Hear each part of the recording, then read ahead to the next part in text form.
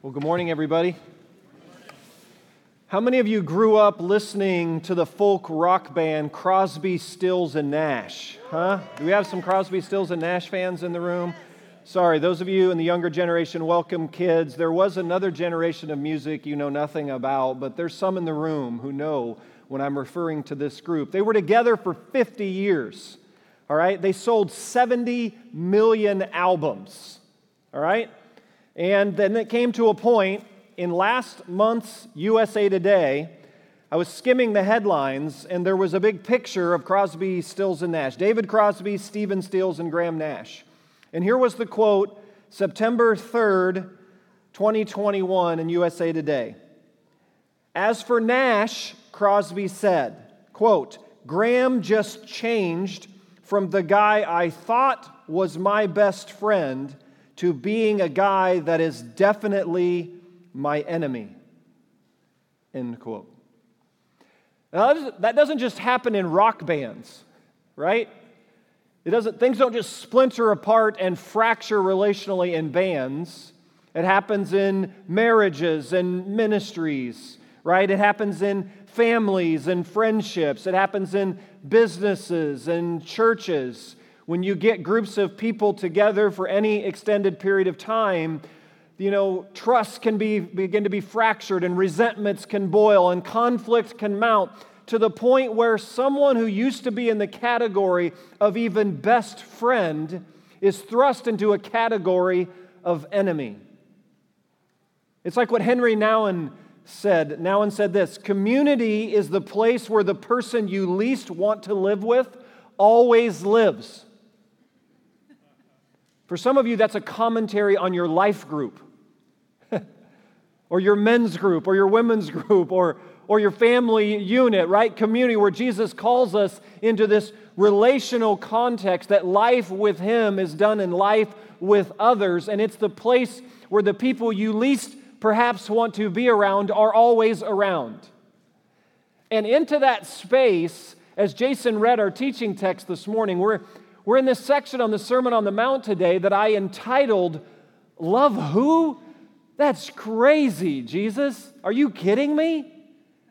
I mean, when you really internalize the words that He's saying, you have to react with a sense of, that's impossible. I mean, that might be okay for you, Jesus, but for the rest of us as humans, that's just an unattainable category. But He's giving us a vision, as we talked about last week. An invitation into a kind of life that is open and available to anyone at any time from any background. And so today we're going to be looking at, I framed up this section today around the what, the who, and the how. So first we're going to look at what in the world is Jesus saying? Let's be clear on that. And then who is He really saying this to? And then how can we apply this in our everyday lives today? So first, the what. And you notice when the text was read, there was this refrain. And if you've read through the Sermon on the Mount, which is Matthew 5, 6, and 7, we did an overview last Sunday. So if you missed last week, jump on sometime and kind of get the big picture. We're going to now dive down into some of the components over the weeks ahead. But there's this structure in chapter 5 that went like this. You heard that it was said, but I tell you, right? Repeatedly in chapter 5. This is the sixth occurrence of that refrain. You heard that it was said, this is Jesus now, Rabbi Jesus, teaching a crowd of people whom we looked at who was in the crowd last week. And you can see from the statement, you heard that it was said, He's assuming His hearers understand the Jewish law, the Torah, the first 5 books of the Old Testament. He's quoting all through the Sermon on the Mount a very well-known passage from the Torah. In this case, it's right, you have heard that it was said, love your neighbor and hate your enemy. They all would have known that text. And so everyone from the youngest of Jewish child, whether they were a wealthy family, a day laborer, a fisherman, a tax collector, they all would have been well schooled in Torah. So he's quoting something that everyone would have understood. You heard that it was said, then he says, but I tell you. And so he's taking quotes from the Old Testament law, and he's saying, I'm going to press it deeper. I'm looking not just for a righteousness like we talked last week, a righteousness that comes from the law. which was the Pharisaical system of righteousness. Righteousness is just a Bible word for right living before God. So, of course, everyone in the system of Judaism of Jesus' day was interested if they were participating in temple practices, in growing up knowing the Torah. They wanted to live right before God in some measure. And they believed the way to do that was know the Torah, interpret the Torah, and live the Torah. And so Jesus says, I know you're devoted to the Torah, but I tell you, I'm going to press it from a righteousness based on the law to a righteousness of the heart. And remember the statement earlier in chapter 5 where Jesus said, I didn't come to abolish the law. So let's not think that Jesus is just, pushing the law to the side. Jesus has great respect and reverence for the law. He said, I didn't come to abolish it, but what did he say? I came to fulfill it. So Jesus is saying the law, the Torah, has a place. It has an appropriate place in the life of faith. It reveals the character of God. It clarifies the expectations of God. But the Torah has limitations. The Torah is just focused on the act, and Jesus is interested in changing the source. You see that? The Torah can't deal with the source of our actions, which is what the Pharisees were convinced that you could do. External adherence to the law would somehow work its way to an internal change. And Jesus says, no, but I tell you, I want to get to the source of the matter. I want to deal with the heart. I want to get a righteousness from the heart that will come as a package deal, change the actions. It's external, internal to internal, external. And this is what he's doing all through there. I put in your notes, if you didn't pick up a note sheet on the way in, you can get them. You're welcome to get up and get them now. They're at the tables in the back, or you can pick it up on your way out. Galatians 3:21 on your notes. This is what the Apostle Paul is driving at. For if a law had been given that could impart life, then righteousness would certainly have come by the law. Do you see what Paul's saying? He was raised in the system of Pharisaical righteousness by the law. But he said it can't bring life. It can't change the source and motives of my actions. It can't transform me on the inside. That's what Paul is saying, who is very well grounded in all of this. And now Jesus saying, I tell you, I'm inviting you into a kind of life that has reverence for the law, has respect for the law, but understands the limitations of the law. There's a boundary for what the law can do. I want you to live and fulfill. I'm living Torah before you, and I'm asking you now to go on a journey with me for a righteousness that comes from the heart. I'm going to set things right at the source so that your actions will then be swallowed up by that change on the inside. The Pharisees were focused on controlling the act instead of changing the source. Jesus is going to flip the equation. Let's deal with the source, and then the act will take care of itself. This is what's called a transformation of the heart. So to understand Matthew chapter 5, you've got to understand that this is what Jesus is addressing in all those paragraphs. So just earlier in the chapter, if you look back to verse 21, you have heard that it was said, do not murder. He's quoting one of the top 10 Commandments. Exodus 19.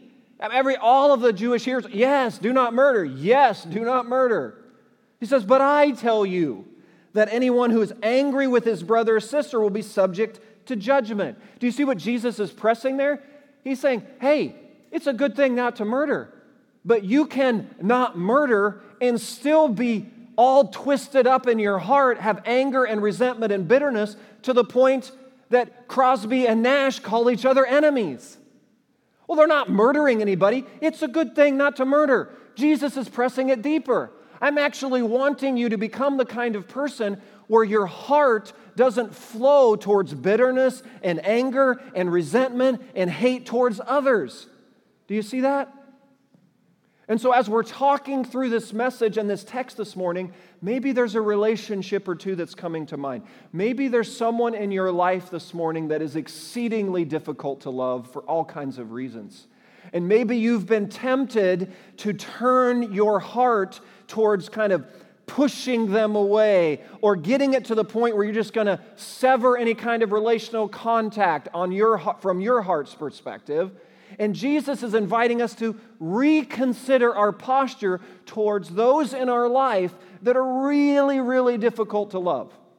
Because when you read this text, there's no indication that you can be a human in this world and not be around people who may be tossed in the category of enemies. It seems to be Jesus saying, hey, this is just part of, it's not a Christian thing, this is a human thing.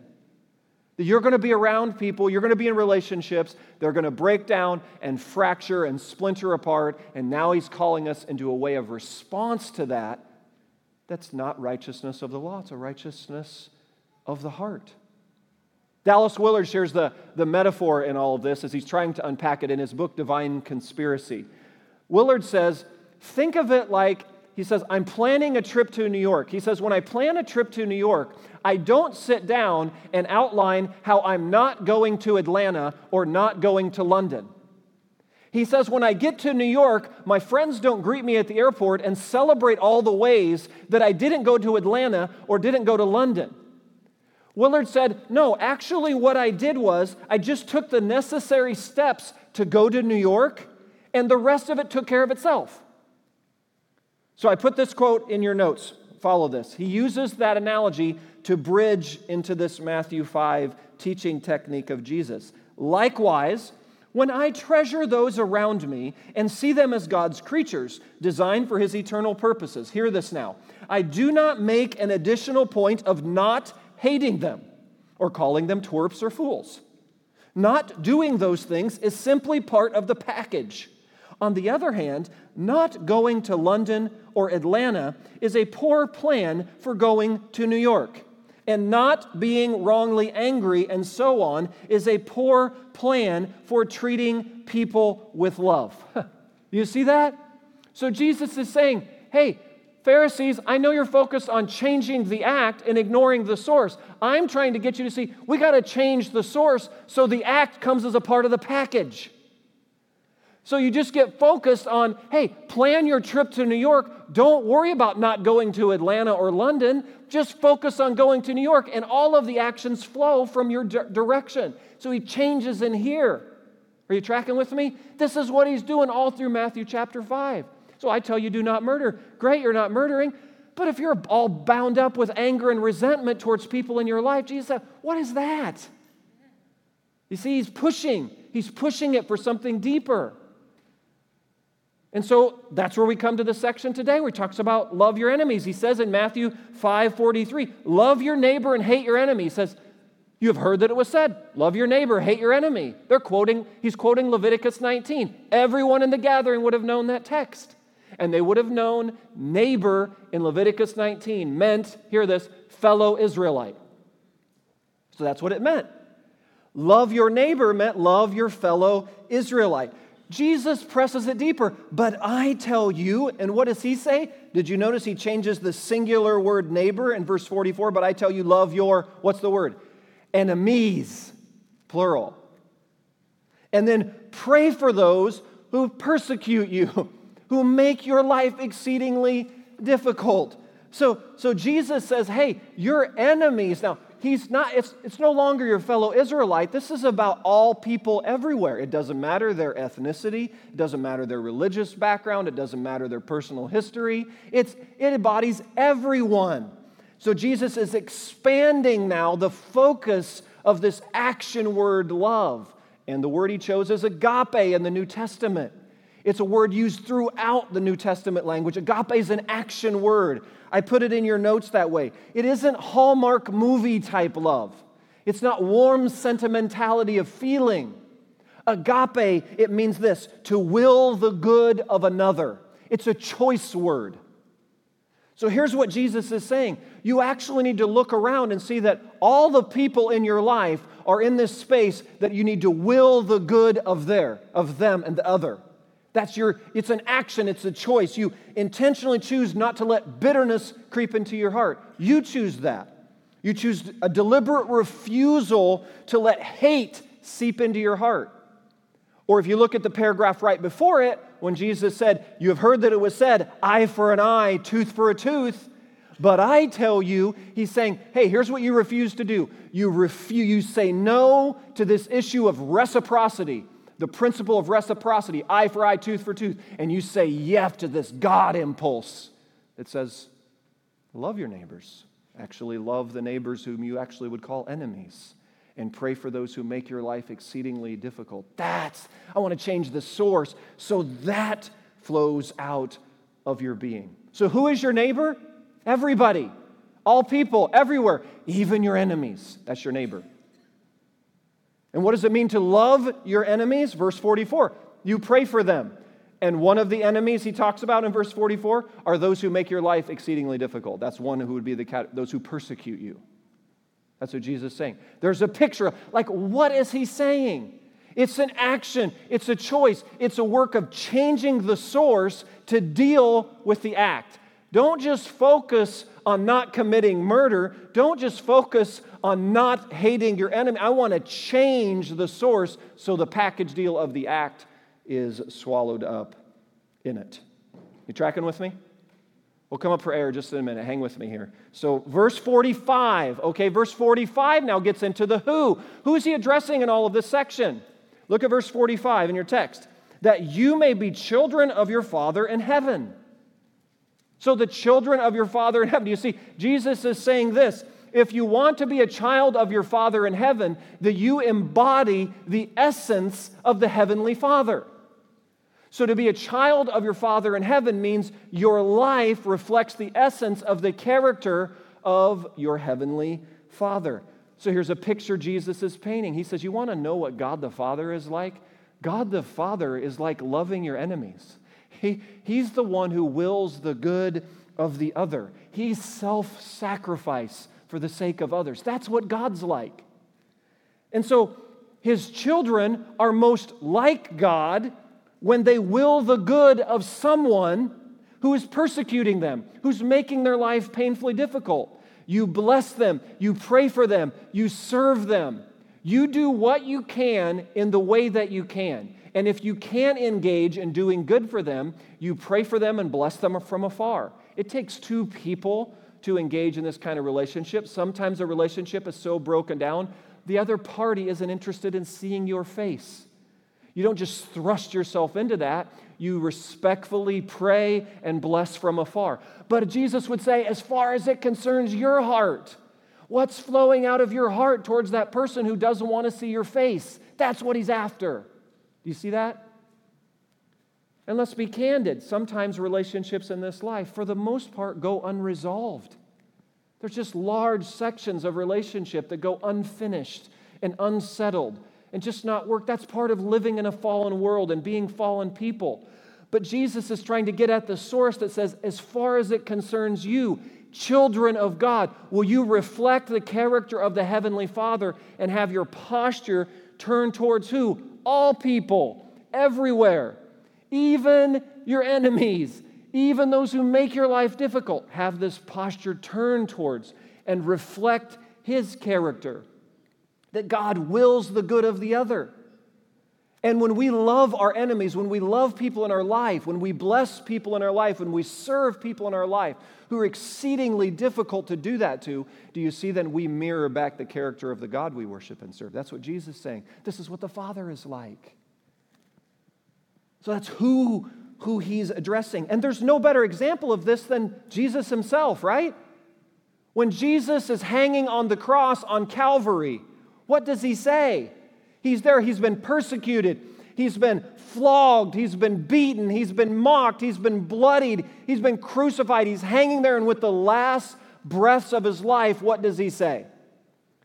To his accusers, to his enemies, Father, forgive them. They don't know what they're doing. Forgive them, they don't know what they're doing. And Jesus says, yes, that. I want to see you. I want to invite you into a kind of life where your heart can actually flow in that direction towards people who did. It would be hard to say, I know some of you are in really difficult situations, maybe not quite the degree that Jesus on Calvary was.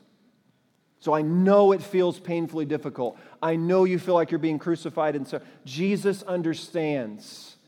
And beaten, bloodied, mocked, hanging there as the, don't forget, innocent one. They freed the guilty Barabbas. So some of you carrying the that's not right card. Jesus knows all about the that's not right card. And he still has this kind of heart who he offers to anyone at any time from any background. Forgive them. They don't know what they're doing. Now listen, in Jesus' story, it didn't all get set right there. He takes his last breath. All the Romans didn't fall on their face and repent and ask him to forgive. No, that's not how it happened. Herod didn't all of a sudden turn. Caesar didn't all of a sudden say, oh, forgive me. That's not how it happened. But there was this movement that continued that we are a part of today, right? Where the kingdom of God is unleashed in the hearts of people, often the ordinary and the overlooked and the forgotten and the neglected. Remember, that's who's in the crowd. Those suffering in chronic pain, those with illness, those demon-possessed, those whom the religious system of that day had virtually nothing to offer. Jesus says, I have something to offer you. You have heard that it was said, in the language of the Torah, but I tell you. So what is Jesus saying in Love Your Enemies? He's saying you can have the kind of the source of your actions. He's inviting us into a righteousness of the heart by the Holy Spirit. And then your actions are swallowed up. So you'd like to have a different posture towards that person or persons. Instead of just focusing on what you want to see change in the person or persons, Jesus said, let's focus on setting things right in your heart. And then who is he addressing? Children of your Father in heaven. Those whom would call God our Heavenly Father. Mirror his character, the essence of who he is, by living and loving our enemies. He loves enemies. We love enemies. And then we get to this last section. As I put in your notes, how? How do we do all this? And there's this section that seems a bit strange at first in verse 45 when he says, how he causes his sun to rise on the evil and the good and sends rain on the righteous and the unrighteous. Do you see that? So here's Jesus saying, hey, think about the weather for a minute. Jesus is saying this. We are to be as indiscriminate with our love for others as God is with the weather. That's how his posture is like. Your heart towards others should be as indiscriminate as God is with the weather. The sun doesn't discriminate. The rain doesn't discriminate. So our love for others should be widespread and indiscriminate, even to the point where you will the good of your enemy. That's what Jesus is. And you pray for those who make your life difficult. That's unbelievable that he's painting a picture for this is the kind of life available to anyone at any time from any background. And then he drops the real bomb, the very last verse of chapter 5, be perfect, therefore, as your heavenly Father is perfect. You're like, yeah, okay, good luck with that. Like, it's good for you, Jesus. Be perfect. I put in your notes the word he chose for perfect. It's the word teleos. And teleos means to fully realize the purpose for which it was planned and designed. So here's Jesus saying, if you're a child of God, verse 45, then step into that and act like it, verse 48. Grow into who you already are. You see that? So if you're a child of God, verse 45, then step into it and act. Grow into who you already are, verse 48. Live into the full purpose that I've created and designed for you to live in. Think of it, those of you married, think of it like when you got married. I remembered back in June of 1992, I walked into Community Heights Alliance Church on a Saturday. I walked in as a single man, 23 years old. A few hours later, I walked out with a title called husband. Now, question, church. How much did I know at age 23 in June of 1992? How much did I know about being a husband? It's not a trick question. Nothing. Nothing. But hear this. I walked out as a husband, and I'll spend the rest of my life becoming a husband. Teleos. I will step in to the full measure and plan and purpose for which God designed marriage to be. I was identified in June of 1992, married, but I'll spend the rest of my life becoming who I already am. All right, let's try another. Let's swing again. Okay. Let's think about parenting. Okay, several years later with parenting. Mom, Dad, isn't this just one of the holy, craziest things that happens in life when you're at the Family Life Center at a hospital and your nursing staff is taking care of your baby for a couple of days, and then it's discharge day? You sign all these papers that at this point you have no idea what you're signing. But I remember signing a form that said, for the first time in my life, I signed a form, Eric Simpson, parent. You go, what? I'm a parent. And then they walk you down to your car. And they help you strap this baby into this car seat, and they make sure it's done correctly. All the straps are where they need to be. And then the nurse does what? Shuts the door and walks away. And you're standing there at your car. And I thought to myself, this should be illegal. I thought of all the hours I spent learning how to drive. I mean, I thought, goodness, you have to have all the driver's ed training and all this coaching and training to learn how to drive. What about being a parent? None. So September of 2000, Kendra and I became parents. I became a father. I walked out of St. Vincent Family Life Center in September of 2000. And then in December of 2004, we walked out of St. Vincent Carmel. I walked out as a father. I signed the form parent. Question, church, how much did I know on that day about being a father? Nothing. There's a theme here. Nothing. I walked out as a father. I will spend the rest of my life becoming a father. Telios. Growing into the full measure of who I already am. I'm declared to be a husband. I'm declared to be a father. Jesus says, if you choose to enter into the kind of life He is painting in Matthew chapter 5, here, if you want to, you're a child of God. In the language of John chapter 3, in the conversation with Nicodemus, you can be born again by the power of the Holy Spirit. You can enter the kingdom of God. Or in the language of Matthew's gospel, the kingdom of the heavens. Jesus says there's this kind of life available to you. You can become a child of God. Yes, children of your Father in heaven. Now spend the rest of your life becoming who you already are. Be perfect, therefore, as your heavenly Father is perfect. Of course we're going to fall short, but it's about stepping into and embracing the purpose that God has designed a child of God to live. What's the vision of that? I'm glad you asked. Matthew 5, 6, and 7. That's a vision of it. Where you're not going to just be satisfied with not murdering people. Great, check that one off. Let's not murder. Yes. Let's press it a little deeper. Could we become the kind of people where hate and bitterness and anger and resentment doesn't flow towards others so freely? It's possible. Could we? Possible. And on and on and on through the sermon, he says, this is the kind of life available to anyone at any time, in any way. Do you see the sheer brilliance of Jesus in this sermon? I mean, there's no teacher like Jesus of Nazareth. There's no one. No rabbi taught these things in his day. He's systematically undermining and kind of deconstructing the entire Pharisaical system of righteousness, systematically taking all of that down and presenting a righteousness of the heart that no one until Jesus came to speak about. And I would argue, no one since. If you want to know why I put all my chips in Jesus' basket, right there. He says you can actually be invited in the kind of a life that your righteousness surpasses that of the scribes and the Pharisees. No one says that but Jesus. I'll change the source so your actions. They're just focused on the actions. They just want to check off all the actions. Jesus said, let's deal with the source, and then the actions will become a part of the package. And so on the back side of your notes, you probably see this diagram here. We'll get into it more in the weeks ahead.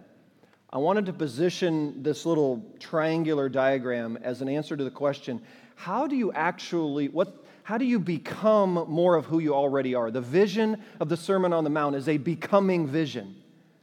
It's understanding your identity as a child of God and then growing into and stepping into who you already are. How does that happen? Well, this triangle is my best attempt to represent how I understand Jesus practically works this out in our everyday life. There's the teaching components, which we're discussing here, not just on Sunday mornings, but there's Tuesday night Alpha Marriage is going on, and Wednesday night men's stuff's going on, and Thursday night there's women's Bible studies going on, there's life groups happening, and there's kids ministry and student ministry and all that. There's teaching where we're opening God's Word and we're trying to hear a narrative of truth from God about how the way the world works and how humans are to be with each other and with Him. It's teaching. That's a really important part. Because if you haven't noticed yet, in our world today, there's a lot of noise, but it's fairly devoid of wisdom. The Bible calls it foolishness when there's just a bunch of rhetoric and speculation about spiritual things with no substance to it. I'm going to put my eggs in Jesus of Nazareth, who rose from the dead, who understands what it means to stare sin and death and injustice in the face and overcomes. I'm with Him. So I want to anchor my life on the truths of who Jesus says I am and how Jesus says this world should work. I don't know about you. Everybody's got to make a decision. Everybody's a disciple of somebody. You could call, ultimately it might be yourself. Maybe you've decided you're kind of king of your own kingdom. You're going to run it how you want to run it. But somewhere along the way, you got to decide who's going to have the voice of truth in your life. Who's going to have the upper hand of authority in your life. I choose Jesus. As a church, we choose Jesus. We submit ourselves to His teachings and His vision for flourishing in this world. Teaching, and then you've got these focal practices. Do you see this other point on the triangle? Focal practices is just another phrase for that might be spiritual disciplines. There are certain rhythms that you work in the Christian life that we'll be getting into through the Sermon on the Mount, that there are certain ways of living each day that help work the muscles of the Sermon on the Mount. You train yourself into becoming who you already are, and then you do it in community. There's nothing about a vision for life in the kingdom of God that is isolated and singular. It's a us, we together thing. The whole concept and vision of love requires another.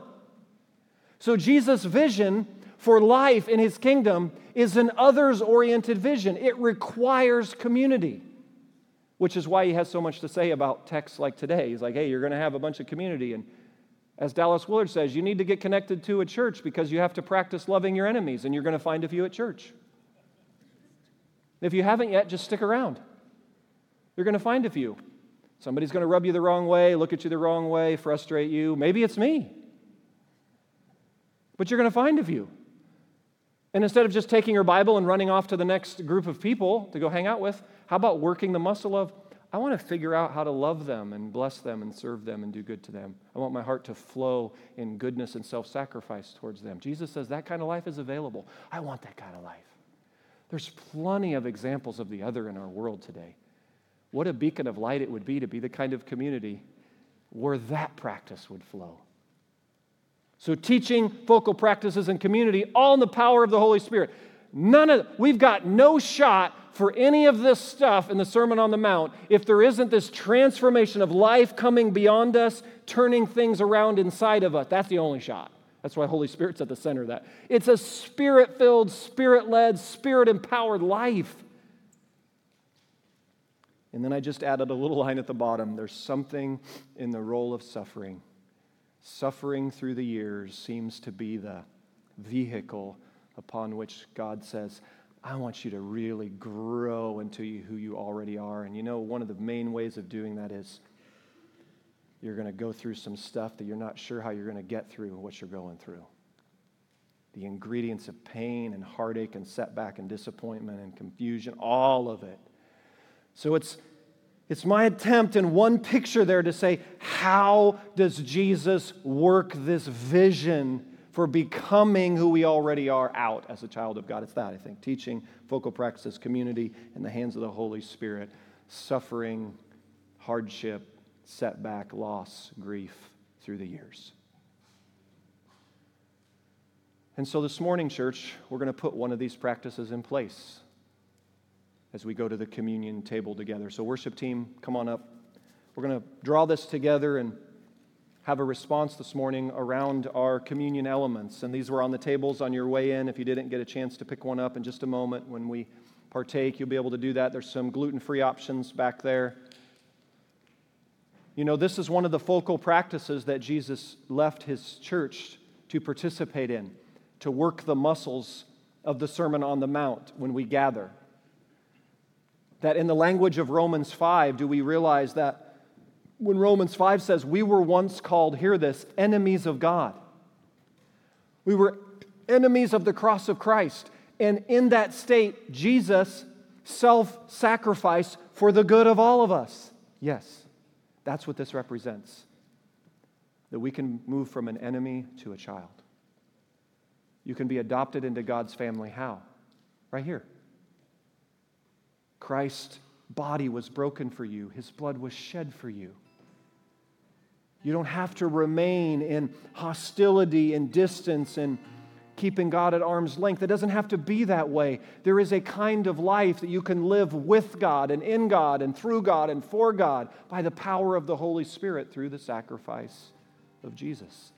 Of course, when he's teaching in the Sermon on the Mount, they could have never fully grasped how the embodiment of this was going to play its way out.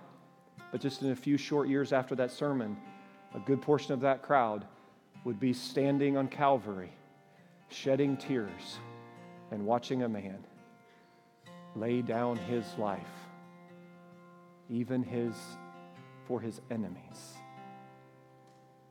for the good of others. That's what these elements represent today.